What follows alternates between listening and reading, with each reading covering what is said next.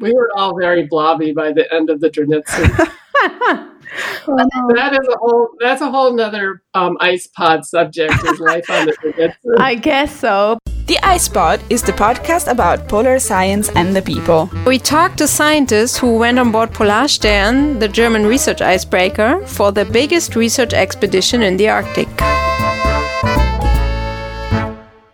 Welcome to the Ice Pod. This is actually the 6th episode in support of the Mosaic 1-year ice drift in the Arctic.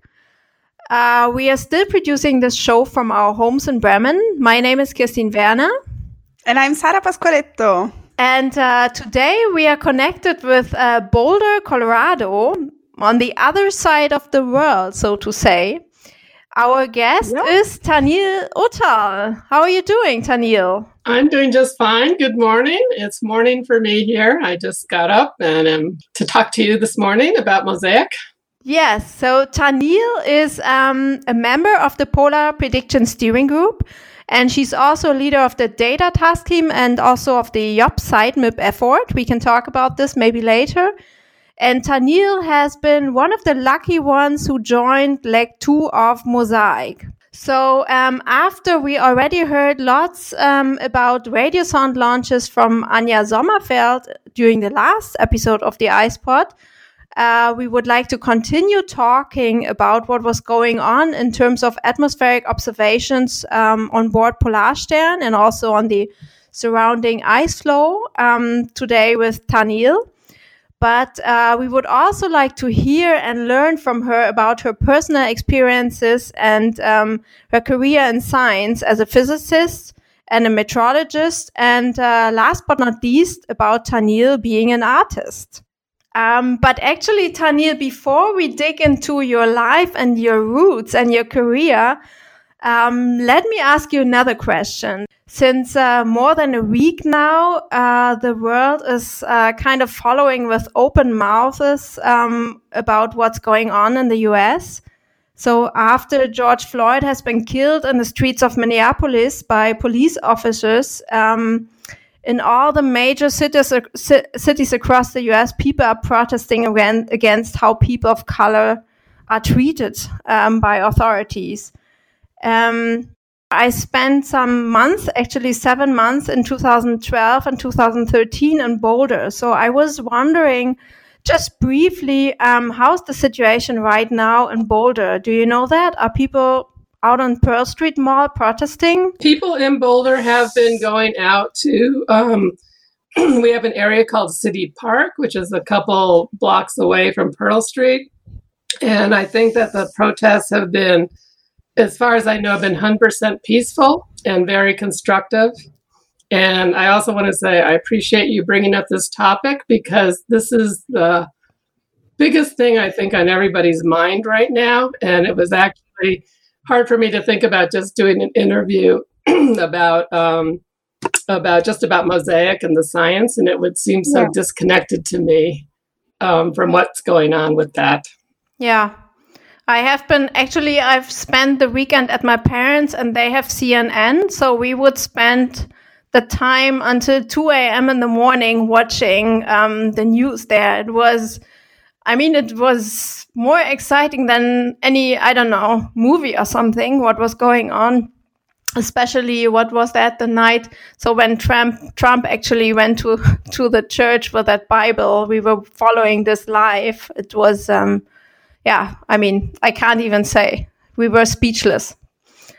One thing that I've heard that I have a question for you is that these kind of protests or raising of consciousness about how people of color get treated for centuries now and all over the world is spreading to other countries. And I've heard that there are also protests, including in Germany. And I'm wondering what you know about what's going on in Germany.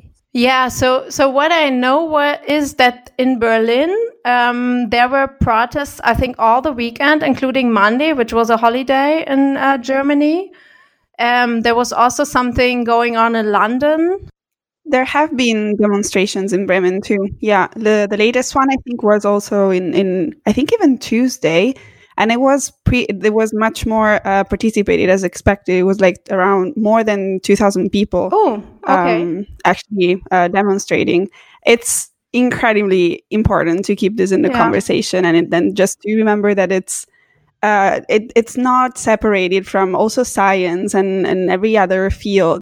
First of all, from the science community, as you said, I know the American Geophysical Union and the American Meteorological Society are releasing official statements now saying that they are in solidarity. And I'm on a Facebook page, which is for women in sciences. And a lot of the Black women scientists are now really, being able to be articulate and to describe issues that they're having. And I'm hoping that the really great thing is that maybe for the first time, it's not just this temporary outrage and it subsides and things go back to usual. Yeah. Really hope that everybody is really, really listening and really trying to figure out how we can make this a real change this time. And, people look at the United States and they look at all the things we have going on with our administration and riots and school shootings, and they say that, this is, what a terrible country you've got, and why aren't you running things? And actually, when I was on Mosaic, sometimes we had very little political discussions, but a lot of times people come up and say, well, what are you guys doing in the United States? But I would like to say that I feel like maybe the United States is now spearheading this movement of consciousness, because I think countries are realizing that all countries have got the same problem. I know Trudeau in Canada made a whole statement about how they were asking, what do you think about the United States? And he said, I think I need to be thinking about what's going on in Canada, because we have the exact same problems.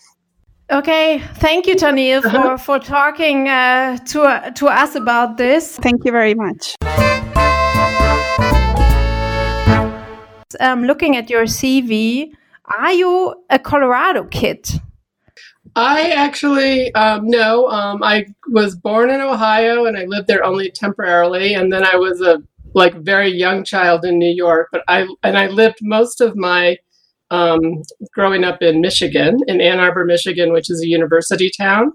And but my father was very fond of traveling. He was a university professor. So because of sabbaticals, I lived for 1 year in Australia, 1 year in Japan, 1 year or a couple of years in Hawaii. So as I was growing up, there was always a lot of travel in my life. I see. So all around the nation, the country, so to say. Yeah. To actually answer your question, I came out to Colorado when I was in high school for a summer science camp, basically. And I fell so in love with Colorado that I switched going to university here. So I have been in Colorado since I was 18 years old, and I married a born and bred Colorado cowboy. And now I consider myself to actually be a Coloradoan. So you got your degrees at the Colorado State University, which is in Fort Collins, a bit north of Boulder, right? I got my undergraduate degree at Colorado College, which is a small private school in Colorado Springs, and then I did my graduate work at Colorado State University, which is in the United States. It's one of the 2 or 3 big atmospheric science departments. And then you moved, without any break, directly into to NOAA. That was then in Boulder, since 1982. You have been working with NOAA. I actually started when I was still an undergraduate at Colorado College, and I think it was just my second year there. Okay. There was somebody who was an alumni at Colorado College, and he worked for NOAA, and he came down. And we had this unusual situation in Colorado College where we taught classes on something called the block plan. So you would do 1 semester's worth of work in 1 class in 1 month, and then you would move on to the next class. Okay. And he needed to have 2 people as radar operators for a weather modification project in California. And so he knew that we could take 1 month off without losing a whole semester. So he came down and he hired me and one of my fellow students. And so we went out to the Sierras and worked in these cloud sensing radars. And so that's kind of when I fell into doing field work at a very early age. And then so I kept working for NOAA on student positions and internship positions while I was going to school. And so that's why I have such an early entry date with Colorado that doesn't really match up with my graduation dates. Right. And that was then seamless going into employment as a meteorologist at NOAA, or? Yes, I've had the only other jobs I've had in my life is being a waitress, and then I worked as a heavy equipment operator in a strip mine, a coal strip mine in western Colorado, just briefly, for a little while. But other than that, I have been working for NOAA my entire life. Okay, so from an early career science perspective today, that looks like paradise, with these fixed term contracts. I am so lucky when I look at people today and the difficulties in finding positions and having to do postdocs and even consecutive postdocs. I think it's really unfortunate, the kind of opportunities there are for young scientists. Yeah, right. So when was it that you became interested in the Arctic, or I don't know, got your task having to do with the Arctic? So you have been working a lot with the International Arctic Systems for Observing the Atmosphere, IASOA, working to set up the stations, which is, I think, a legacy of the International Polar Year. Was that when you started working in the Arctic, or was that even before? My thing with the Arctic, before that, I was working basically in an engineering group, and we were building radars and LIDARs to detect non-precipitating cloud properties, which were being used for a number of different field experiments. But then this SHIBA, the Surface Heat and Energy Budget of the Arctic experiment, came on, which was a year-long ship deployment, very similar to Mosaic, but that was 23 years ago, I think 87, 88. And they were looking for remote sensing devices, and I put in a application with them for us to operate a cloud radar there. And the Department of Energy was also there. The ARM program was the beginning of the ARM program was there with some sensors.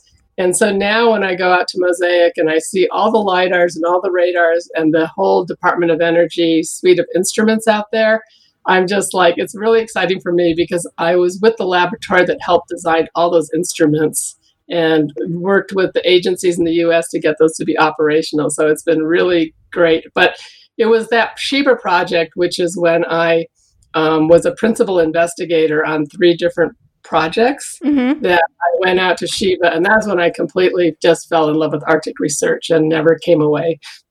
So you fell in love with Arctic research. Did you also fall in love with the Arctic itself? I guess so. I would say that, yes, absolutely. I like to think of the Arctic. People say, what do you like about it so much? And I always say it's life at the triple point. With the triple point being that temperature where water can exist as a vapor, a solid, and a liquid. And so when you're in the Arctic, you're seeing water in every single form that there is. And it's just fascinating to me, standing on ice in ice fogs with crystals falling and hearing the water moving underneath the ice. And yes, I think it's magical. And you brought your first song, to us. This is by Alice Merton, No Roots. So you write about the song, everyone who goes to the Arctic has to be able to leave their lives behind and have no roots. Well, and maybe one reason that song speaks to me a little bit is because when I went to SHIBA the first time, I left my husband with my 2 children that were quite young. They were only 6 and 8 years old. And I went to SHIBA 3 different times, and they weren't such long legs as they are in Mosaic. But I would say that altogether, I was gone 12, probably 14 weeks on 3 different deployments to SHIBA. And my husband was so supportive and great. So it was really great that I left my roots, but they were still there when I came back. Yeah, I mean, that's the good thing about coming home. I said I like it because it talks about digging holes, that's all we do in the ice is dig holes. Yeah. And then I've got memories, and I hoped I find them when I'm old. So maybe I buried my memories at SHIBA and I was digging them up at Mosaic. I don't know. Yeah. So I would say we listen to that song. Okay. And then continue speaking. We're back now. To the Ice Pod. Yes. The podcast about polar science and the people. I think we didn't say that this time. We changed the format a little bit, which is great, actually. Thank you, to be. I appreciate that. Yeah. Yeah. we jump now to, like, we talked about your roots, Tanya, and your education, how you, like, your a little bit of your story that led up to the moment where you joined Mosaic, actually. So now we're going to talk a little bit more about you joining, preparing for this experience, and how you really tackle the whole situation, because this is a gigantic endeavor, and also for the individual preparing for it, it's particular, I would say. So my first question would be, because Mosaic was planned for such a long time, and like 8 years, when was for you the time when you found out, or like when you decided to join Mosaic? Well, that's an interesting story because, as you all know, Matt Shoup is one of the leaders of Mosaic and has been involved since the very, very beginning, working with Avi on the development of Mosaic. And when I don't want to talk about Sheba instead of Mosaic, but back when I was at Sheba, and I told you that I was the principal investigator on 3 projects, I was having a very hard time keeping my projects staffed on the ice, because it was very hard to find people that, I didn't come from an Arctic research institution. And so I went out there for the first couple of rotations, and I had somebody who was going to stay for the first 7 months continuously, and I hadn't figured out what to do after he left. And so I was out on the ice one day, and one of the jobs that the logistics crew had was to move the fuel drums around, so if the ice was shifting or opening up or anything. And so I went out, and there was this young man leaning against the fuel drums, reading a paperback and sitting there with his skidoo in case he had to move anything. And guess who it was? It was Matt Shoup. So I asked him, so we got to know each other, of course, and I asked him if he was interested in coming back and helping to run the radars for one of the projects that I had. And he said, sure. And so he actually worked for me at Sheba. And then when it was over, I asked him if he would come to Boulder for a position, and he said yes. And so he joined my new Arctic group that we had because of Sheba. And so for preparing for Mosaic, I didn't have to do anything except for hire Matt Shoup 22 years ago. Because wow, great, good.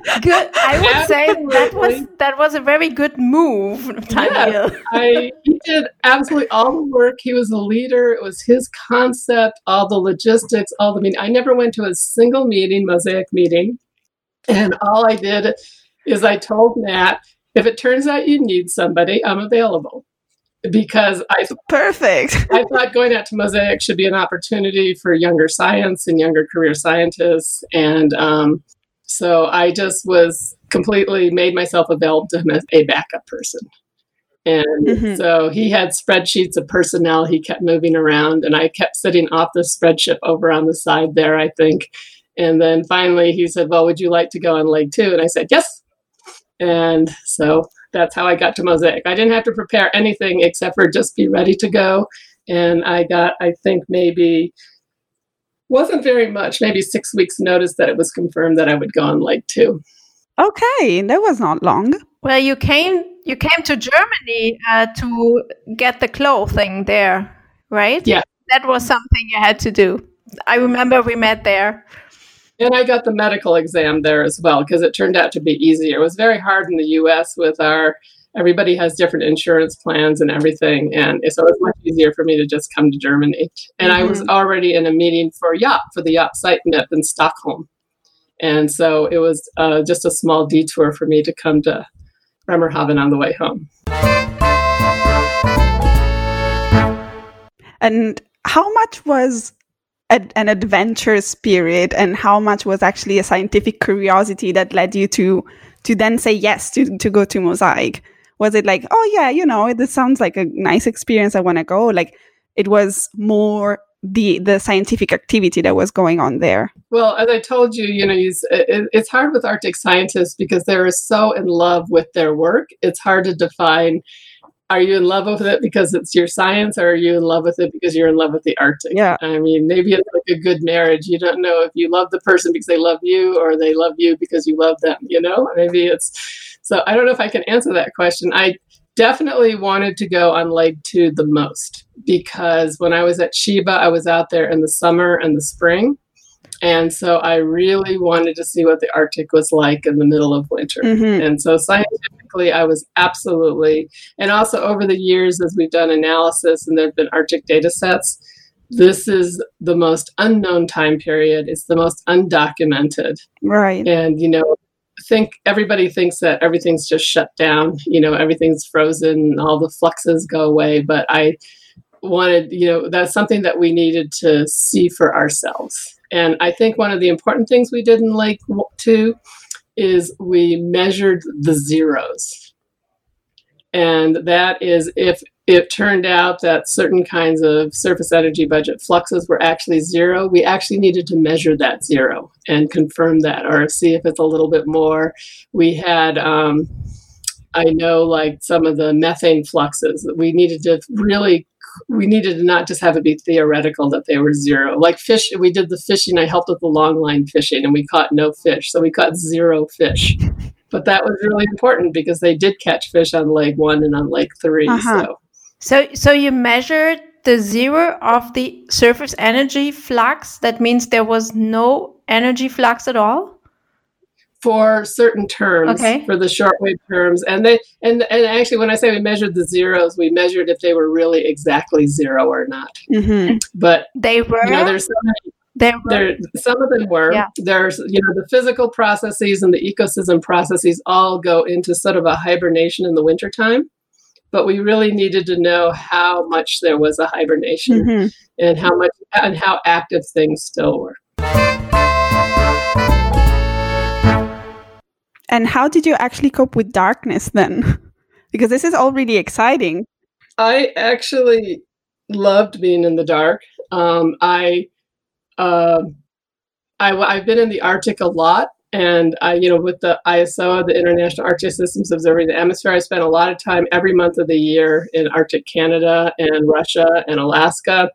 And I actually preferred the dark to 24 hours of sunlight. Okay. My body is much more acclimatized to the dark. And when we were leaving and the sun started coming up and we started sailing south on the Dranitsin, I actually felt slightly phobic about being in the light. Like I felt like I had to adjust to that really slowly. And how was then coming back? Like I didn't have sunglasses. And I was really sorry, and I didn't have my Mosaic goggles that had been originally issued to me with smoked glasses. And then one of the first things we did, because we were on the dark one, is the logistics crew switched out our smoked for clear lenses on our goggles. And I wish that I had gotten them switched back and taken them with me for the trip on the Dranitsin, because if you went up on the bridge or out on the deck, it was just so bright. It was just... So, yeah, it was okay. But even now, like, I'm just a kind of a person who, if it's sunny, I like to go in the shade. And then I actually really like days though when it's raining and it's cloudy. Okay. Yeah. So maybe just for the listeners, so Tanil joined Lake 2. So you went... It was December, right? To Polarstern in December, right? That was also Kapitan Dranitsin. And then...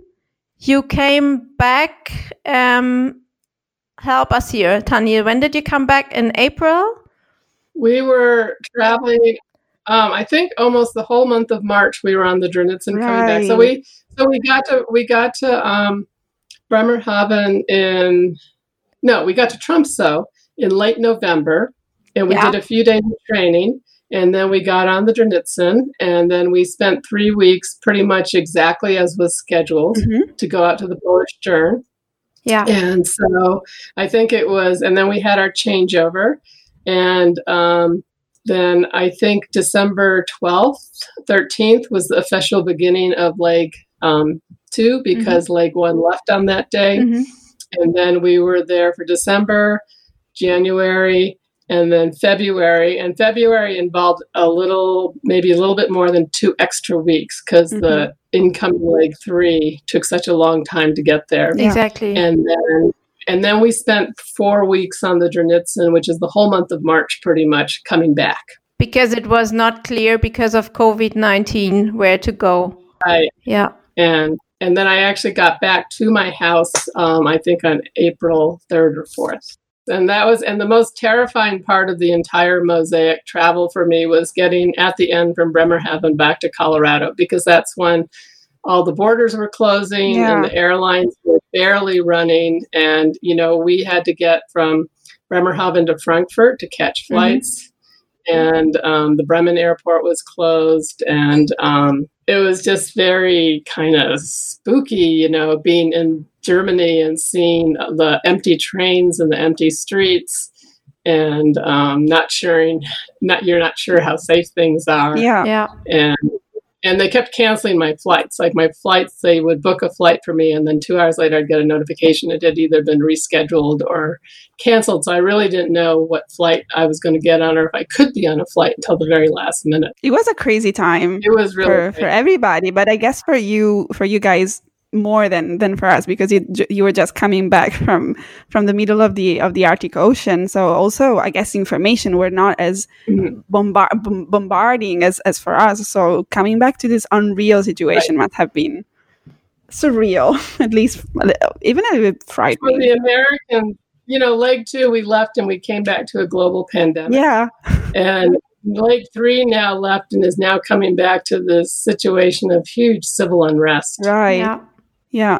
And then all countries are trying to figure out what's going to be happening as we're opening up our systems again. Right. So it's a very unsettled time. Yeah. Okay. I think we can listen to the next piece of music, North Pole Transmission, which is perfectly fitting, I would say, with what we're discussing today. And you were commenting that besides liking the music, the titles seem so appropriate. Yeah, we can more. That's perfect. And what is the band called? FC Kahuna? I think so. Yeah, you know as well as I do how to pronounce it. Okay.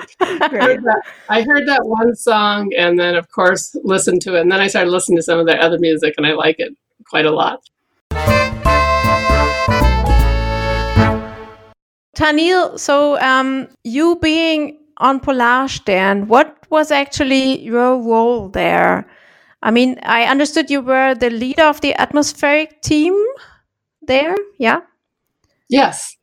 Matt asked me if I would be the lead of the atmosphere team, and I said, sure. I didn't have much understanding of what that would entail, but once I got there, I saw that it was really great that each of the teams had a team lead, and the team leaders would have meetings with the expedition leader, which was Christian Haas for us. And my team was very different, I would say, from the other teams. The other teams had a lot of hands-on sampling work that they had to do. They had to go out and drill holes in the ice and collect samples, or they had to run the nets. And these were efforts that took a lot of coordination. And there was also a lot of scheduling so that they could accommodate making the right kind of sampling measurements. And those groups spent a lot of time out on the ice and out in their laboratories. And they really had some really intensive schedules that they had to coordinate with their teams. And the atmosphere team was really quite different because we had almost entirely automated, continuous running instruments. Really, the on-ice presence for the atmosphere team was just the surface energy balance project. We had the tower, the micrometeorological tower at the Met City, at the Central Observatory. And then we had these at the L sites, the 3 remote sites, that were the sort of the intensive remote sites. We had our automated surface flux stations, and we had to check in on those, but they were meant to run on their own.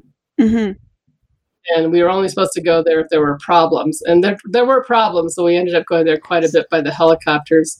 But the rest of the atmosphere team, the Department of Energy ARM program, and the TROPOS, and the PSI, they had these, and University of Colorado with the trace gases.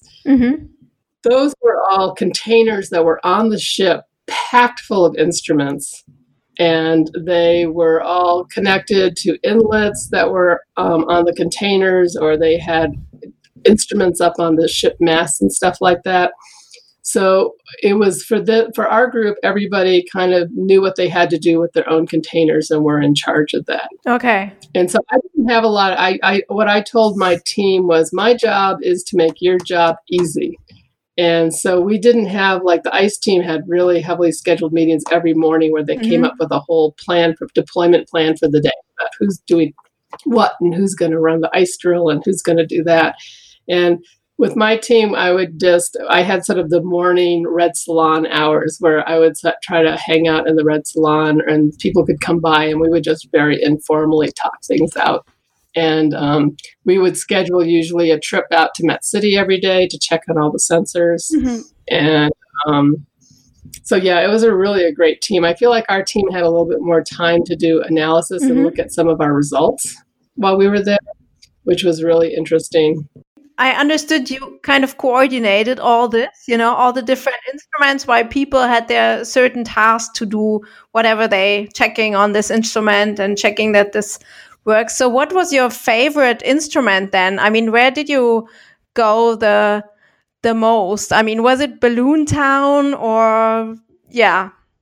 No, I would say the automated surface flux systems at the L sites were the ones that I'm going to do a presentation for this educational group, and I think I'm going to make it a story of just the automated surface flux stations. This was the kind of sled thing, the big one. We had also a picture on the newsletter, the Polar Predict newsletter, where many different instruments were installed at, right? That's right. And it was sort of in terms of the data it was collecting, it was sort of a condensed version of what was being collected by our tower at Met City, as well as all the radiation sensors that ARM was also deploying at Met City. So we had kind of put everything into this little package and figured out a fueling system so it could be left alone theoretically, for 30 days or so. And so I actually helped build that sensor a little bit in Boulder. It's like I built some of the cables and I did a lot of the labeling of two ends, because when it's dark and it's the middle of the winter and it's really cold and you have to fix something and you have 1,000 cables in there, you want to know what each end is. You need to be able to find the other end of cables, so you need to label things. Yeah. And so I helped them put that package together a little bit, and they went through this whole thing for years. You're talking about preparation that I didn't do any work on, designing the sled and figuring out how to put these whole systems together. And so when we were working on them in Boulder, it was so hot, I can't even tell you. We thought we were going to have heat stroke working on those systems. And we had to leave all the boxes wide open with fans so they wouldn't overheat, because they'd been designed to stay warm in the Arctic. Wow. And so the first trip I had out to the L site with the helicopter on leg 2, and we landed in the dark on the ice, and we weren't quite sure where the station was, and we're looking around with our headlamps. And when I saw it out there in the dark in the ice, and I heard this little humming noise, so that I knew that the fueling system was working. And I felt like we had built a space shuttle and it had landed on another planet, and I had gotten to go to another planet and see it landed there. And it was I literally had my heart pitter-pattered, It's just so exciting seeing the system working.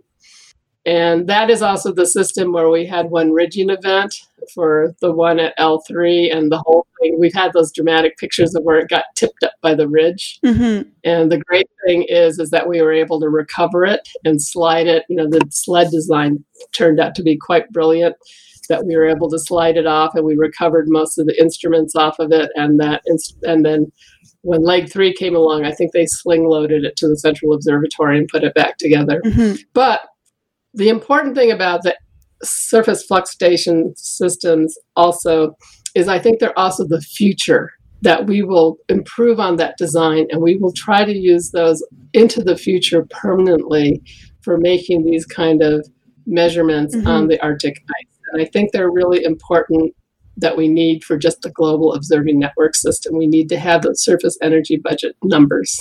Yeah. So what is it measuring? I mean, surface energy? When I say surface energy, it's like heat and energy. And so what you're looking at Your primary source, of course, is the sun. And so that's shortwave energy. So we measure how much shortwave energy is coming in. And then some of that gets reflected, very little in the winter, but a lot. And, when in the summer, well, first of all, there's no solar energy in the wintertime, or there shouldn't be. So that should be one of our zeros, right? Right. And in the summertime, it'll, watching the cycle come up in the summertime of the solar energy fluxes, both in and out. And then also seeing the diurnal cycle, the day-night cycle that you have in the Arctic is really important because that's your energy input. And then the long wave energy is when the Earth absorbs the shortwave energy, or clouds absorb the shortwave energy, they re-reflect it at a different wavelength, which is the long wave.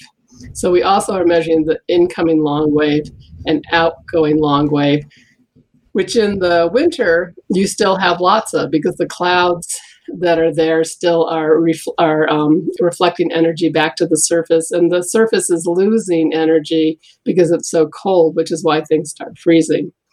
And then there's these little bit more complicated ones, which are called the turbulent fluxes, and they're sensible heat flux and latent heat flux. And those are a function of phase changes, and then also just the mechanical transfer of heat in and out. But if you add all those things up, you get the net energy exchange, and it tells you what's going between the atmosphere and the surface underneath, whether it's in the Arctic, an open ocean surface, or if it's the ice, or if it's the snow on top of the ice. And to me, that's almost the most important number that we will measure in all of Mosaic, or in the Arctic, because that's the number that's controlling whether the ice is growing or shrinking, whether the snow is accumulating, how much the snow is insulating things, how much energy is going into the ocean, getting either through the ice or directly into the ocean. And, this entire planet is running on energy from the sun. That's where the energy for the entire life cycle, the hydrological cycle, the chemical cycle comes from on this planet, is from the sun. And it's with these surface energy balances, is like we get that number that everything else contributes to let you know if you're going to be warming or cooling. Well, we look so much forward to seeing the results eventually published at some point from these atmospheric flux stations. Yes.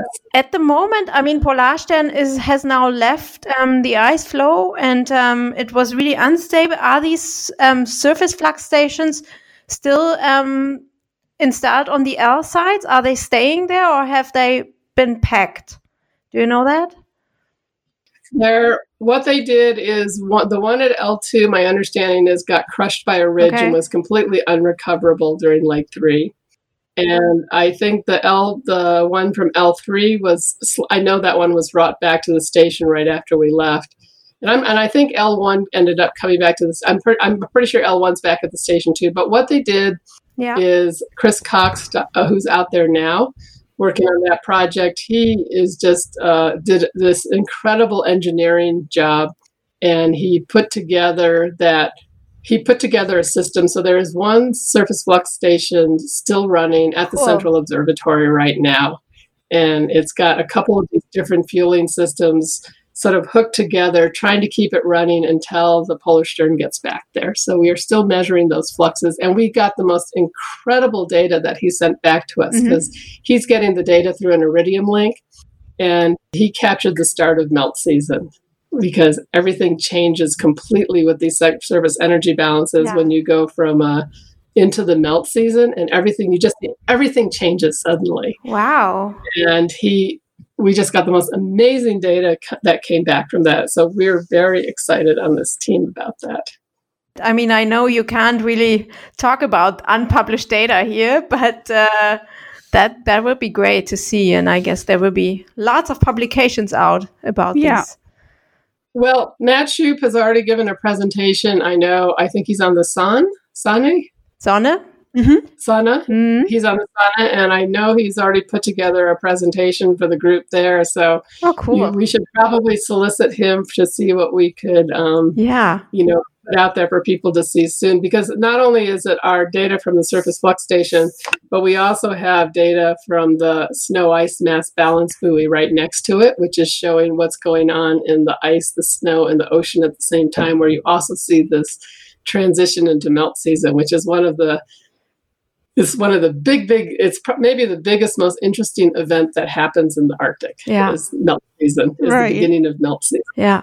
And people haven't been able to really cover that by measurements so far. So not in that location. Yeah. That's really going to be unique. That would be great. Okay, Tanil, we have another song. Again, FC Kahuna, Hailing. Don't think about all the things you fear. Just be glad to be here. You said that would be the perfect theme song for Mosaic. Yes. It's like as we all went trooping out onto the ice every day, that would have been like the perfect music to be playing in the background. So now, Tanil, we are interested in one question we always ask participants. The most important question of the whole iCEPod, and you are a pro listener, so I know you're waiting for it. So about this jacket, I can only assume that you are part of the Atmosphere team, but are you actually? What is your team jacket? I don't have a jacket. Wow. I know so my only jacket story is that maybe talks about all the people behind Mosaic who didn't actually get to go out to the ice camp. Mm-hmm. And for our team in Boulder, there is a woman named Sarah Morris, who has been the science coordinator. And the reason that she did not get to go out to Mosaic was because she has a very young baby. And she had to make that very difficult choice about whether she could be away from her child. And she very correctly decided not. I mean, but her, I think, she has been, her heart has been out at Mosaic with all of us, and she's been supporting us tremendously. And you might have met her at the launch in Tromsø. She was out there as part of the logistics team, helping get everything prepared. So she got an Atmosphere jacket, and that got delivered in Tromsø to Leg 3. And Chris Cox, who was very restricted on weight because he was supposed to come out by airplane, mm-hmm. He brought the jacket out to me at Mosaic. So it sort of was blessed. It has officially been to the Mosaic Ice Camp. And then I carried it back to Boulder for her. And they're really great jackets. But I have to say, I didn't order one. Yeah. This is anyway a great jacket story. That's all we care about. Sarah, in the end. Okay. It's about a great Sarah jacket is now happy to have this jacket, and yes, she's so happy. And what they do with the Atmosphere team, with all the teams, is the Mosaic logo was so great because it showed each of the 5 teams, mm-hmm. and then for your jacket you could have your team, your part of the logo be highlighted. Yeah. Okay. And I would say, why do I not have a jacket? Maybe it's because I have a almost 40-year career now of doing field experiments, and I have this giant stack of field experiment T-shirts and jackets that I never wear. That's a good totally understandable. Yeah. But because we touched on the Atmosphere, we want to discuss a little bit more about, and we discussed already about you being an atmospheric scientist. Mm-hmm. And on this section of the interview, we would like to touch also on YOP, the Europolar Prediction, because you're heavily involved in the activities of YOP. And so my first question would be, how does your work, or like in which way, or if at all, the work that you carried out on Mosaic, and how will be translated into YOP somehow? Well, that is a really great question, Sarah. Thank you for asking that. And you'll have to probably tell me to stop talking, so I'll try to be No, concise. We will let you speak as long as you want. When I first went out and we had our first team lead meetings, I told Christian Haas and the rest of the team leads, I said, I want to be completely transparent here, that I am out here and I will be the Atmosphere team leader for Mosaic, but I am also a YOP spy. Yes. And by that, I mean, I want to see specifically for the Europolar Prediction what kind of data is I want to see myself what kind of data is being collected, and make the collaborator connections that we need so this data can be. And I gave a couple of YOP presentations to Mosaic people because I think that Mosaic, everybody has their individual research projects and they develop these core parameters, but the direction out is very much towards doing individual research projects with the data that we collected just at Mosaic. But Mosaic is such an important, what we call YOP super site. But it's not the only one. The other YOP super sites are, we have to realize all the Arctic countries have observatories on the coast or near the coast of the Arctic Ocean. So there's almost like a ring of observatories, which for, of course, not the ocean, but they do it for the terrestrial system instead. But they are collecting, especially for the atmosphere, all the same measurements that are being collected at Mosaic.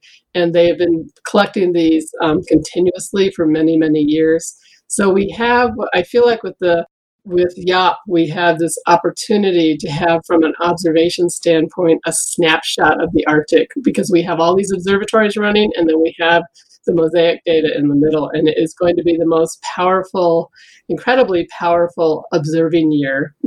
And so what YOP is doing is they are doing these special, and this is where the YOP SiteMIP comes in, they're doing model observation experiments, where the modelers are all extracting a grid point or a family of grid points around each YOP supersite. And they're pulling, when the models run, they usually report out their results like maybe on an hourly basis, sometimes even only on a 6-hourly basis. But they're actually doing calculations on much shorter time scales, like 7.5 minutes or 15 minutes. But they usually don't have those intermediate calculations where they're doing all these different little process calculations. They usually don't keep those numbers. And so the YOP modelers are actually extracting this high time resolution data over each of the YOP supersites, and then for this Mosaic year over the Mosaic ship.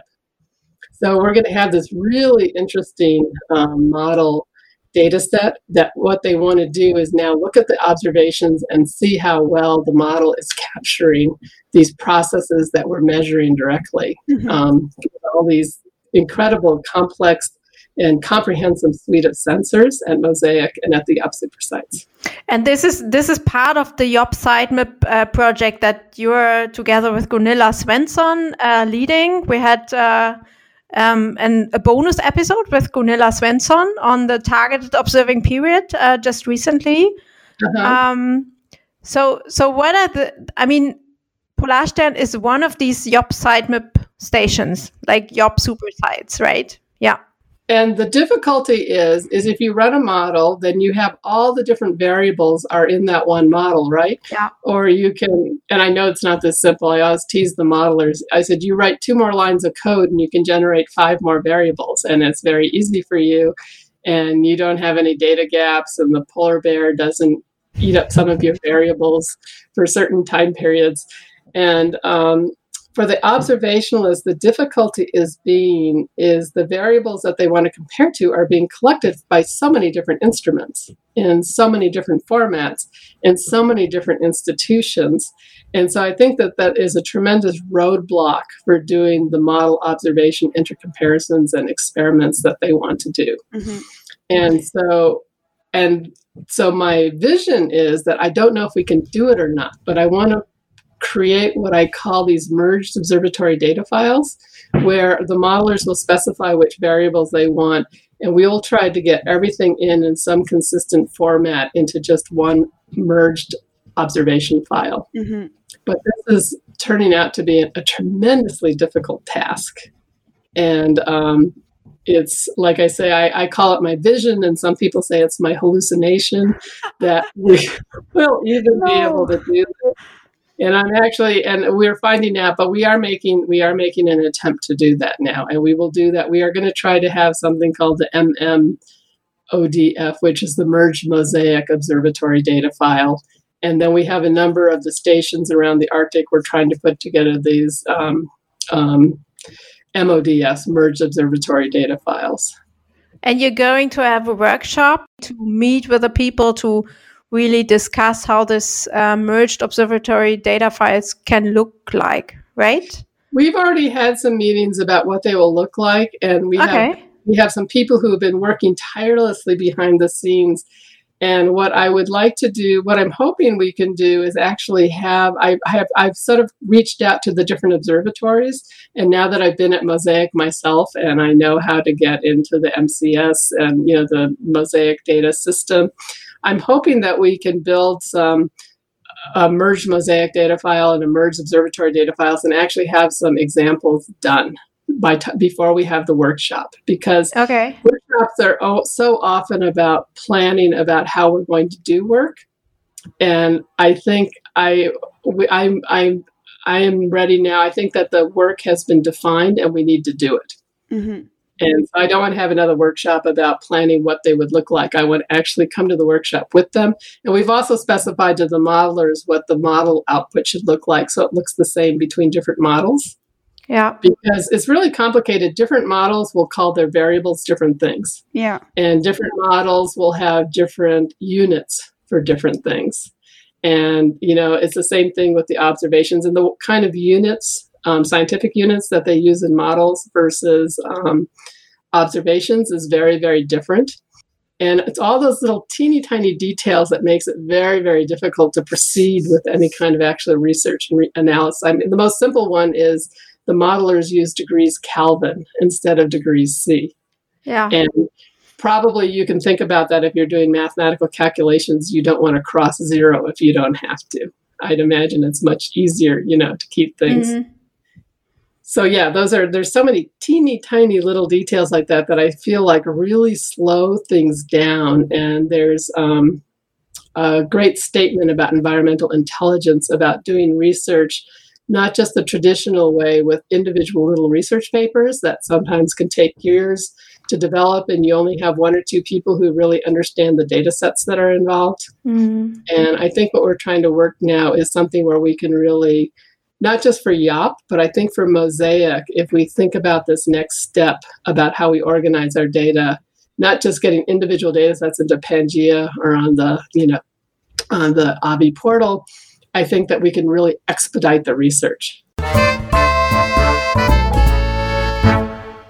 And it won't be just for Mosaic or YOP, but I mean, for any future modeling efforts, it would be very beneficial to have this, right? Yes, there are actually, the climate modelers have been doing these comparison data sets where they specify formats for the model so that they can actually intercompare. So we're actually taking that idea from them. Yeah.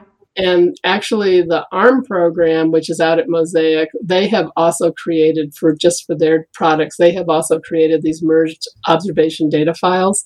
So we have the thought, but we found out that there are other people who have played around with this. But it could be that Mosaic will be the first time that we will really get observations and modeling data, what I call on the same page. Mm-hmm. Yeah, right. So that we can really go forward fast with the science. Because if you think about societal needs for Mosaic, and people always ask that when they do an interview, we have little kids, small kids from, very young ages, and say, well, why is Mosaic important? And why is it not just adventure and a scientific, thing just for the individual researchers? Why is this important for the rest of the world? And that's why my experience with Shiba is it was 22 years ago, and people are still writing papers using the Shiba data. It has taken, we're not done yet. Yeah. And I hope with Mosaic that we can go much, much faster. I see. And since when, Taniel, are you working on this effort? I mean, how many years? When did you become involved in YOP also? I mean, these are two questions now. But you know better than I do. I don't know. So, no, I know when it was. It was Arctic Science Summit Week.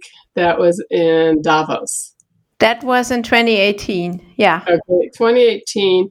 And Thomas was there, and you were having a PPP steering group meeting. And I had read about the YOP objectives, and I was very interested. So I kind of barged my way in, and I asked him if I could be on the steering committee. Yeah. And And I've been a terrible steering committee member because I haven't made it to a single face-to-face. Because either one was because there was the U.S. government shutdown, and so I couldn't. Last year, true. And then I think the next one I was actually out of Mosaic. Mm-hmm. And so I've had great excuses, but I have never actually showed up for a... I just wanted to say, I mean, you're so active, so that may be fine. I think you're doing great anyway, also from remote.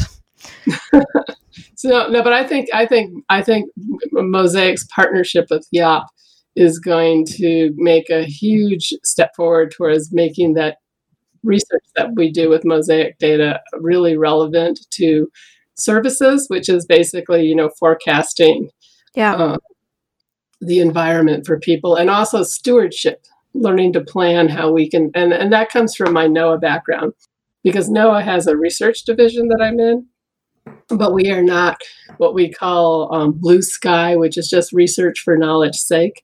We are also doing research very specifically to develop services for society. Mm-hmm. Which is an important part, especially now during the consolidation phase of the year of polar prediction. Mm-hmm. To translate the science efforts actually into services and products. Yeah. And of course, because YOP is a child of the World Meteorological Organization, so of course it would have that end goal always in mind. Yeah, exactly. Just briefly, because it's actually pretty interesting to hear from you now, because we just had this conversation pretty much talking about YOP SiteMap and the efforts with Gunilla, and you're kind of the yin to the yang. So we had the modeler perspective, and now we have the observationalist perspective. So also for the listeners, if you haven't already, there is a bonus episode with Gunilla. And so just go back and listen to it to have also the perspective from Gunilla Svensson. I definitely will. Yes. Okay. We have another song, Dust It Off. The do, I guess it's pronounced with this Norwegian O. Yeah. And you say it's about exploring your inner self. I think we do a lot of that while we are exploring the world in a place like the Central Arctic Ocean. I just love this music for some reason. It was a theme song in a movie that I watched, and I usually, you hear the music in movies, and this one I liked so much I actually researched and found it and just discovered this group. But I just love the music in this one for some reason. Yeah. Okay, then we listen to Dust It Off. But this is also a good lead into the next section, because we want to talk a bit more about the time you didn't spend as a scientist on board, but as an artist. You created this great picture in the Polarstern guest book, which we are now thinking about featuring in the next Polar Predict newsletter. Oh, wow. So tell us more about that, Tanil. Well, first of all, every time I go on a vacation or I go on any kind of field trip, I usually pack all these art supplies. And I would say I almost never, I always have very, very little time. And so my output is very, very small. Not this time. Well, actually, it was still pretty small. When we were getting towards the end of leg 2, the captain was coming to our daily meetings, and he started saying that somebody needs to put something in the guest book. He said that's really important. And if, even if you just go, I'll sign your names on a page or anything, he said, but there must be a guest book entry. That was absolutely critical. And looking at the guest book is when I really understood about the polar stern, and that PS 122 meant that we were the 122nd cruise that the polar stern had done. Yeah. And because Mosaic had legs, that we were 122-2, because we were the 122nd cruise and we were the second leg.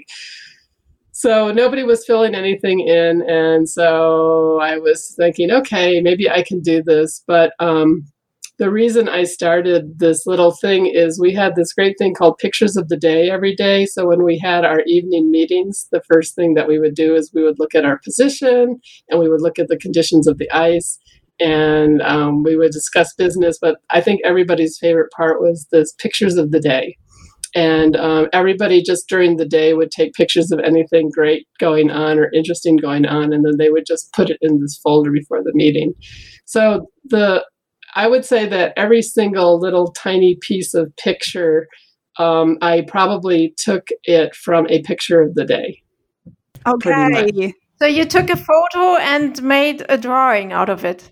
I would draw a little piece like the one time we had a bear come through the observatory, that was just caught on camera. And so if you go find the camera, capture of the bear and you look at my little tiny bear picture that I have down there, you can see that directly came from that picture. And even like the picture of the piston bully, and there's a picture of the piston bully. So somewhere there is a photo probably behind every single part of that picture.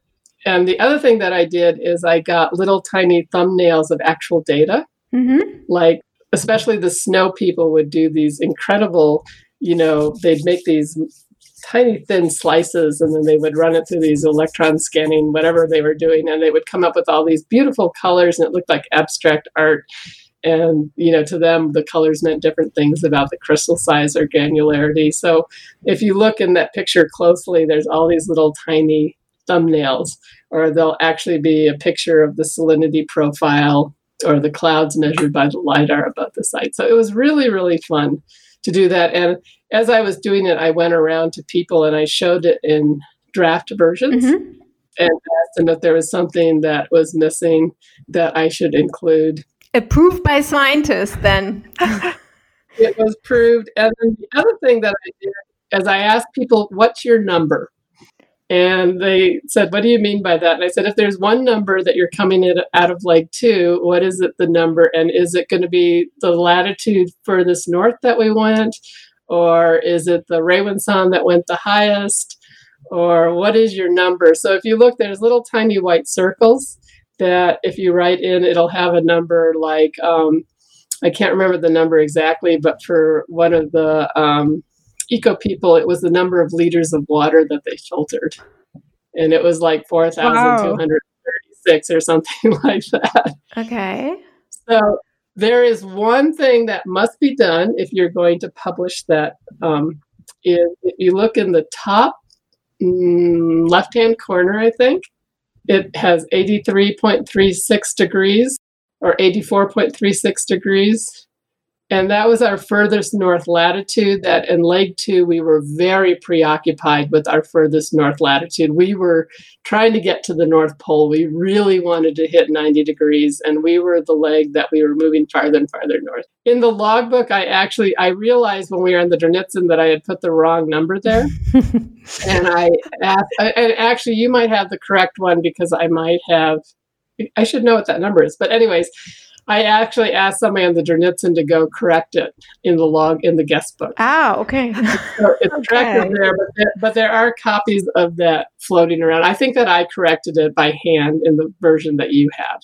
We actually got a scan. I asked Stephanie Arndt, who is the leader of the ICE team currently, and she found a very nice high-resolution scan of it in some of the folders. So she didn't even scan herself, but she found the scan. So I can send it to you and you can check which version it is. That would be great because I've been trying to find that scan because that was done by request. Some other people requested it so they'd have a copy from Lake 2, and that was done by Sysmon, did that for us, Andreas, when we were on the ship. Okay. And I couldn't find my copy of that scan, but that copy of the scan should be proliferating the wrong latitude. So, but it's very interesting with that being such an important number and how many people who looked at that mosaic that nobody caught that. Yeah, it happens.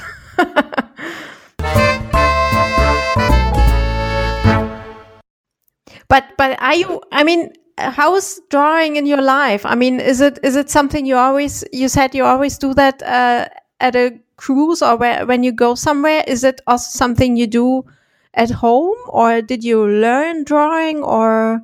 No, I just do it. It's a hobby, It's nothing that I have an art studio. I like to paint. I like to do collages. I like to do watercolors and sketches and multimedia stuff. And I it's one of those things that I'm always saying, oh, I need to do this more often, but I'm usually so busy that I don't get around to it. Yeah. And but I'm sort of, well, I kind of been moving that this room that I'm in now was my art studio, and my art studio is kind of disassembled right now. But I have a lot of art things that I do, and I just like to do that. It's just I like doing small things to big things, and but I did do very much on Polar Stern, and one thing I did do on the Polar Stern is I knit hats. Oh. And so whenever we were in a meeting, I was knitting, and I took enough wool for 10 different hats. And I actually knit 10 hats when I was out there, and I gave them all away to people. And I have one thing that I think I have a picture of most of the hats that I knit. Wow. So I'm thinking about putting together a little mosaic of all my mosaic hats. Cool. A real Tennille hat. Yes. An original. Well, I would be proud to have one of those, so people can be really happy. It was really fun because some people were just so excited to have a hand knit hat, and it was really, they really liked it. And so, cool. Yeah, I'm always really happy when I look at pictures of Lake too, and I see somebody go by in one of my hats. Yeah. And also, because you said you're dancing, did you also do some dance on Polar Stern while you were there?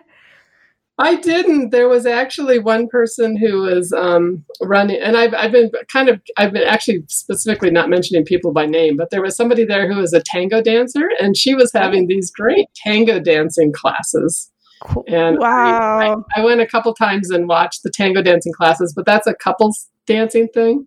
And I do more of sort of a really unstructured, sort of like a modern dance kind of thing. So it was really fun for me to watch. And sometimes I would dance around in the background of the tango dancers, just doing my own steps and stuff. But there was a great tango dance group. Actually, the tango dance group was just on the Dranitz coming back when people had extra energy and needed to fill their time. Yeah. Okay. True. Tennille, you brought another song, and that actually leads into the next section. The song is called Castle by Halsey. And you wrote to us about the song, maybe about being a senior women researcher and the atmosphere team lead. Some of the young men on my team called me Team Mom. Yeah. Must have been a comment on my management style. Well, maybe the song, the part of the lyrics I catch is like going off, going to the castle. So I feel like, I was one of the senior scientists on board. So I kind of feel like I'm at the top of my career now, at the pinnacle of my career where so many people are early career and they're starting it. And there's a lot of young people at Mosaic who are early career and some mid-career. But, there actually were very few people, probably end-career scientists. So I felt like maybe that, that was kind of for like me going to the castle. And then there's also a refrain in there that you ought to be nice.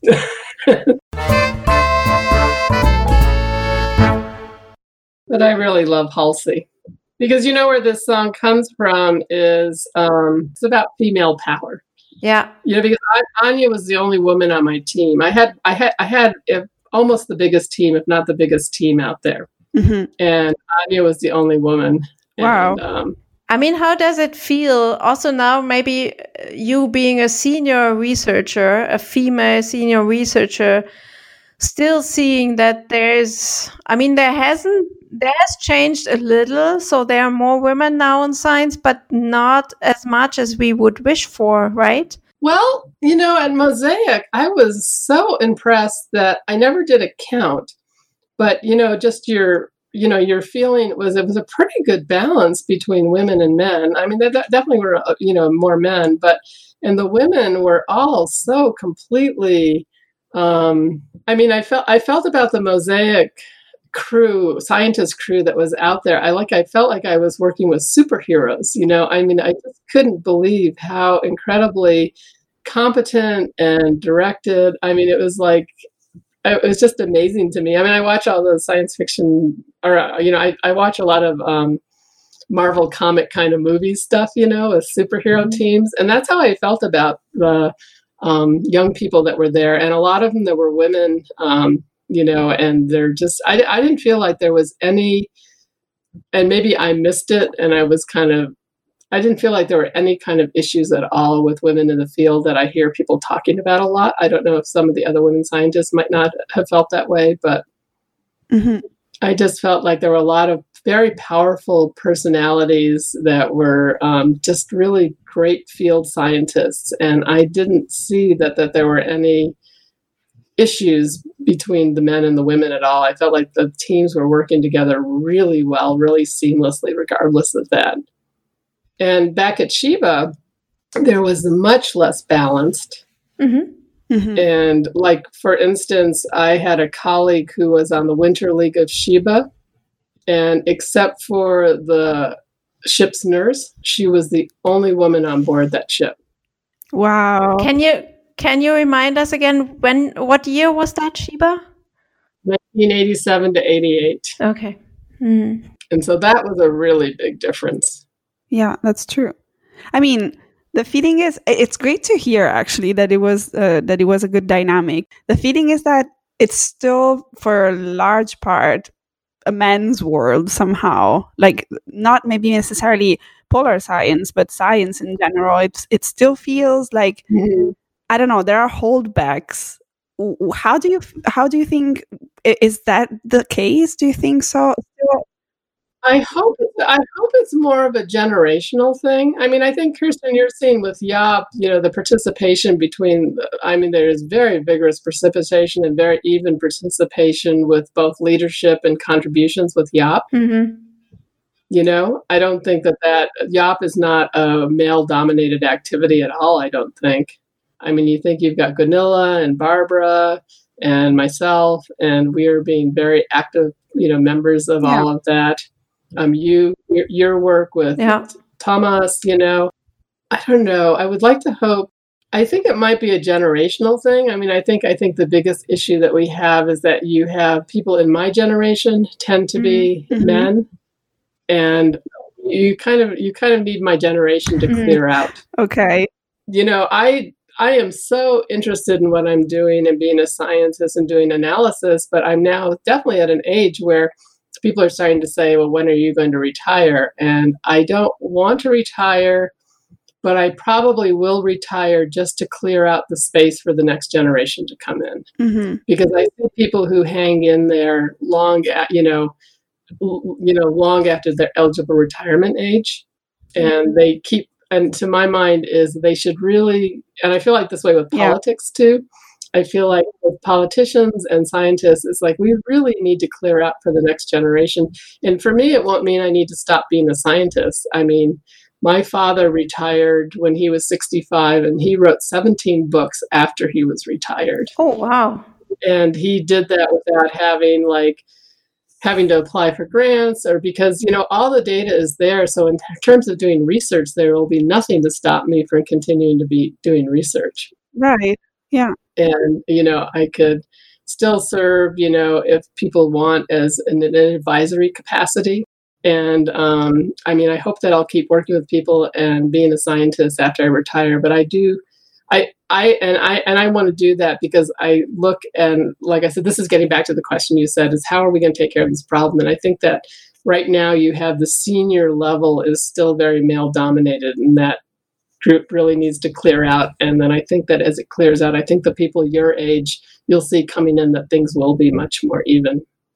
I think it's not only clearing out the older generations, but providing longer term positions earlier on. I mean, these days you can get a 3-year position with a full project, but then it's done. Then you need to starting a year after you started with this position, you have to write a new proposal for another project, and so on and so on. And for the years in the career for women, it's really hard to cope with this challenge. I think that, and it goes back to what you said, like the fact that I've been with NOAA pretty much my entire career. Well, not pretty much my entire career. I was so lucky to come into this permanent government research position. And I've been working with my laboratory director, and he was actually really great. And now I'm really into what I call succession planning.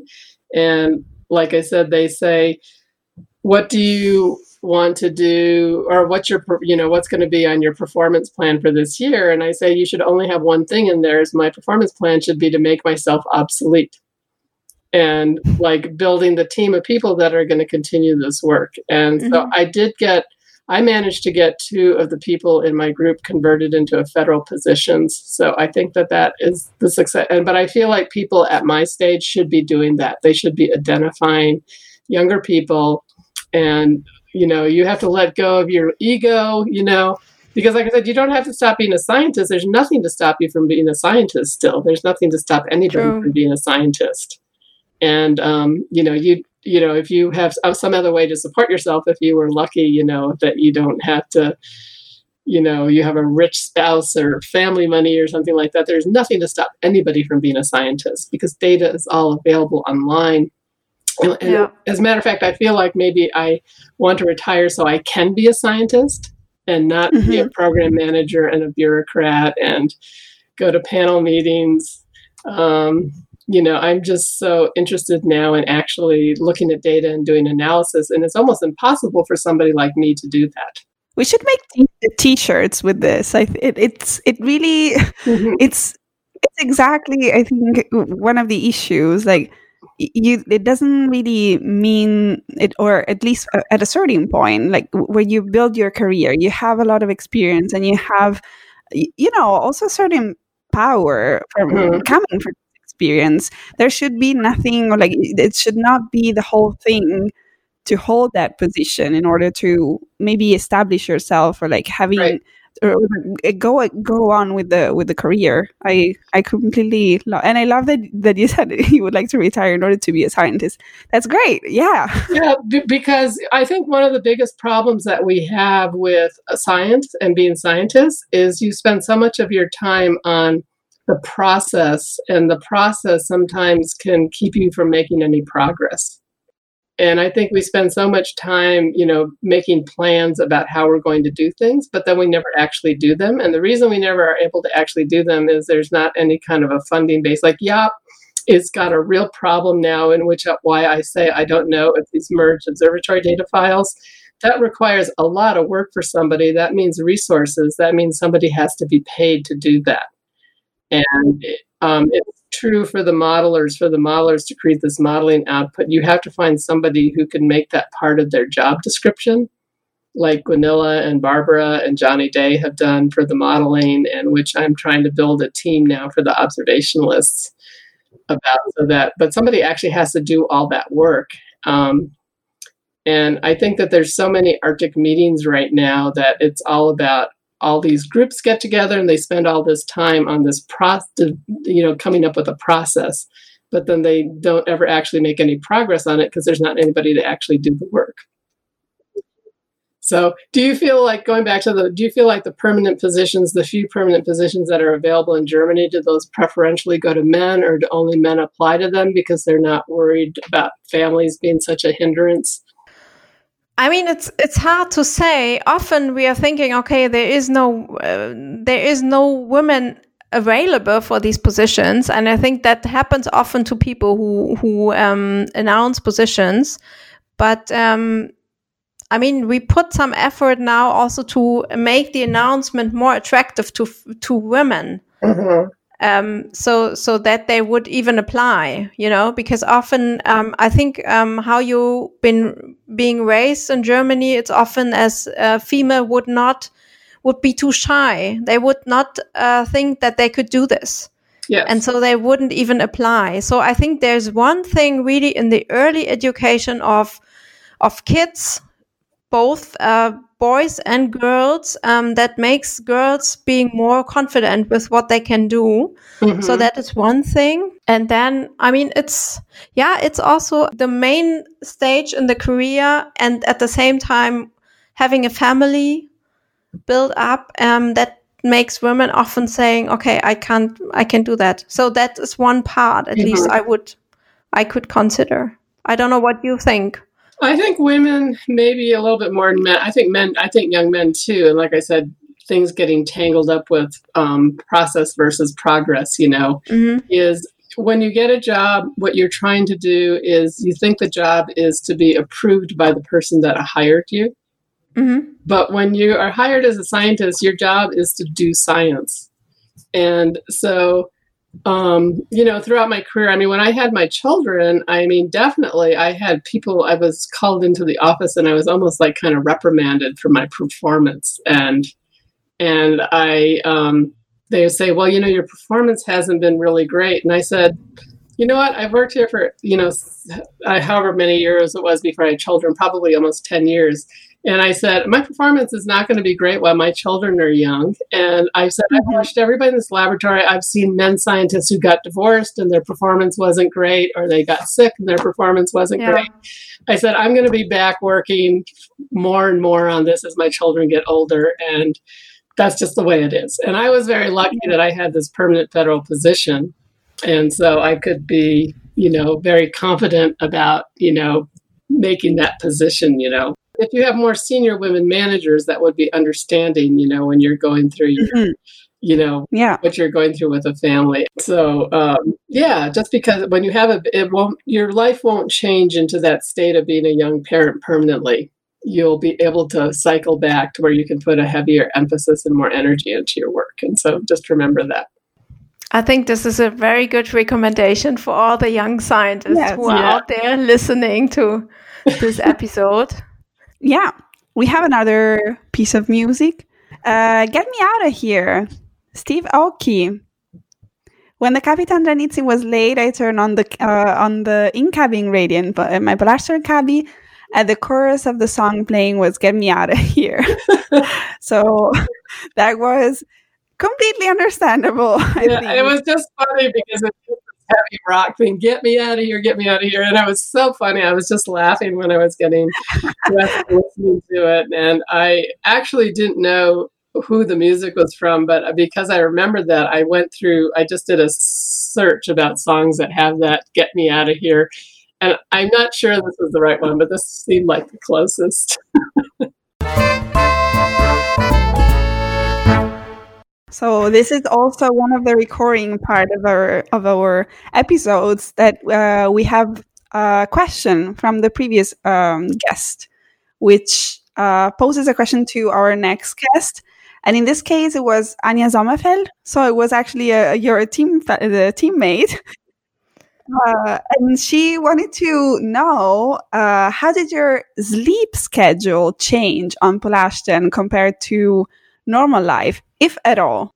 No, I have been in Arctic a lot, and I feel like this is someplace I was really, really experienced because I see people get on very odd sleep schedules when they're either in 24 hours of light or 24 hours of dark. So I have like this personal regimen that I go to sleep. I get into my bed at the same time every night, which for me was like 10 o'clock. And if I can't go to sleep, then I just, it's so cozy on the Polarstern because you get into your little bunk and you close your little curtains and you have your own little light, and I would usually read. If I couldn't go to sleep, sometimes I would actually do some of my little sketches up there. And I would just do something really quiet in bed until I was sleepy enough to fall asleep. And if I woke up in the middle of the night, it was the same thing. I wouldn't get out of bed. I would just stay in bed and do sort of little kind of quiet, relaxing things. And the other thing is I didn't worry about it if I couldn't sleep and if I wasn't getting enough sleep, because the great thing about working on the Polarstern is I would get up at the same time in the morning pretty much. And I knew that if I got really tired in the day, I could come back and take a nap. Oh, that's nice. And my cabin mate was German, and she said this wasn't a German word. She said this was her mother's family word, is taking a hush, which is taking just a little nap. And so she and I had this thing is that like she was a heavy husher. And so we would both say, when we come into the cabin in the middle of the day, we'd say hush time, and we would both just take naps. And so it didn't cause me anxiety if I couldn't sleep at night because I knew I could take a nap when I got tired. That's great advice also for the people who are going now or will be in 24-hour light, because I guess at a certain point that's hard to for your brain even to process that it's time to sleep. So just keep your schedule, stable, constant. And cool. And take a nap if you can. And take a nap if you need and can. Push time. And then on Sundays, which was the one day where they wouldn't schedule anything in the morning to try to give people a partial break, at least on my leg, is if you want to sleep in on Sundays, sleep in on Sundays. Yes. Great. And now we need to turn it back to you, actually. Oh no! So we want to ask you, what if you were here with us, taking a tea with our next conversation with our next guest? What would you like to know from this person? What was your favorite food to eat, and when and where? Yes. Okay. Oh, I love this. Pretty question. Clear. What was yours?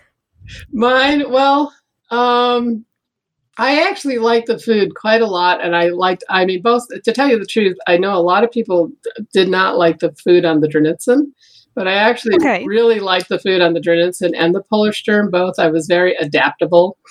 And, but on the Polarstern, one thing, and actually we did it on the Dranitsen too, is people liked to get together like at midnight and, take food that they left for us for leftovers and stuff. And that was always kind of fun because you could kind of build your own plate, with cheeses and meats or leftovers and bread and stuff. And there was a small kind of like a supper club that would meet, really late at night to have some more food. So that was kind of one of my little funnest times just because people were there. And the other thing I really liked is there's a Russian food called pelmeni, which is like these little pouches, with meat inside, and they kind of serve it in a broth usually. And when they had that on the Dranitsen, I really, really enjoyed that a lot. Because you mentioned the Kapitan Dranitsen, the next music is a Russian song, and it's called Arabica by Didula. And it was great. So when I was putting it on the playlist, I listened to it a little bit. I was like, "Wow, that's great!" I'm really excited to have it on the playlist. Yeah, it's kind of it's a Russian techno group that I learned about. I think I was just probably in the airport at Moscow and on the way out of the country and had to use up my rubles, and I probably just grabbed the CD to see what it's like. But I really like Didula a lot, and I think they're a great group. So, Tanya, we are more or less at the end of our podcast. I could talk to you, or we could talk to you, I think, for another hour or two. It's so interesting, and we couldn't. I mean, it's every time I think we're meeting with someone, it's like we never find an end here. I'm pretty excited also to.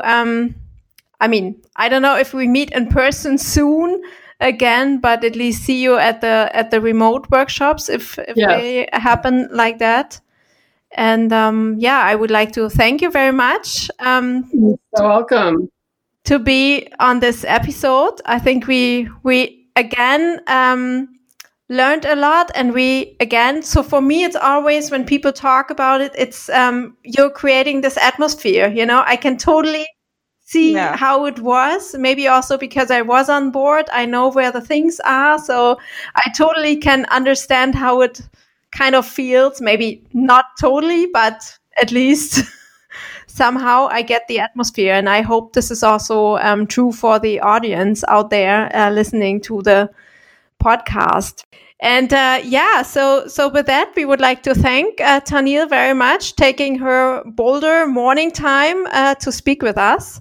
Yes. Thank you very much, Tanya. No problem. This is great. Thank you very much for inviting me. And I would also like to make a few announcements about other podcasts you might want to look into. So one is actually by Sam Cornish. He was attending the Mosaic School on board the Academic Fedorov in fall last year. And each of these Mosaic School participants had a outreach project. And his outreach project is has now been published, or he started publishing. And these are mini podcasts about Mosaic. It's called Mosaic Mixed Down. So you can go on Spotify and find these.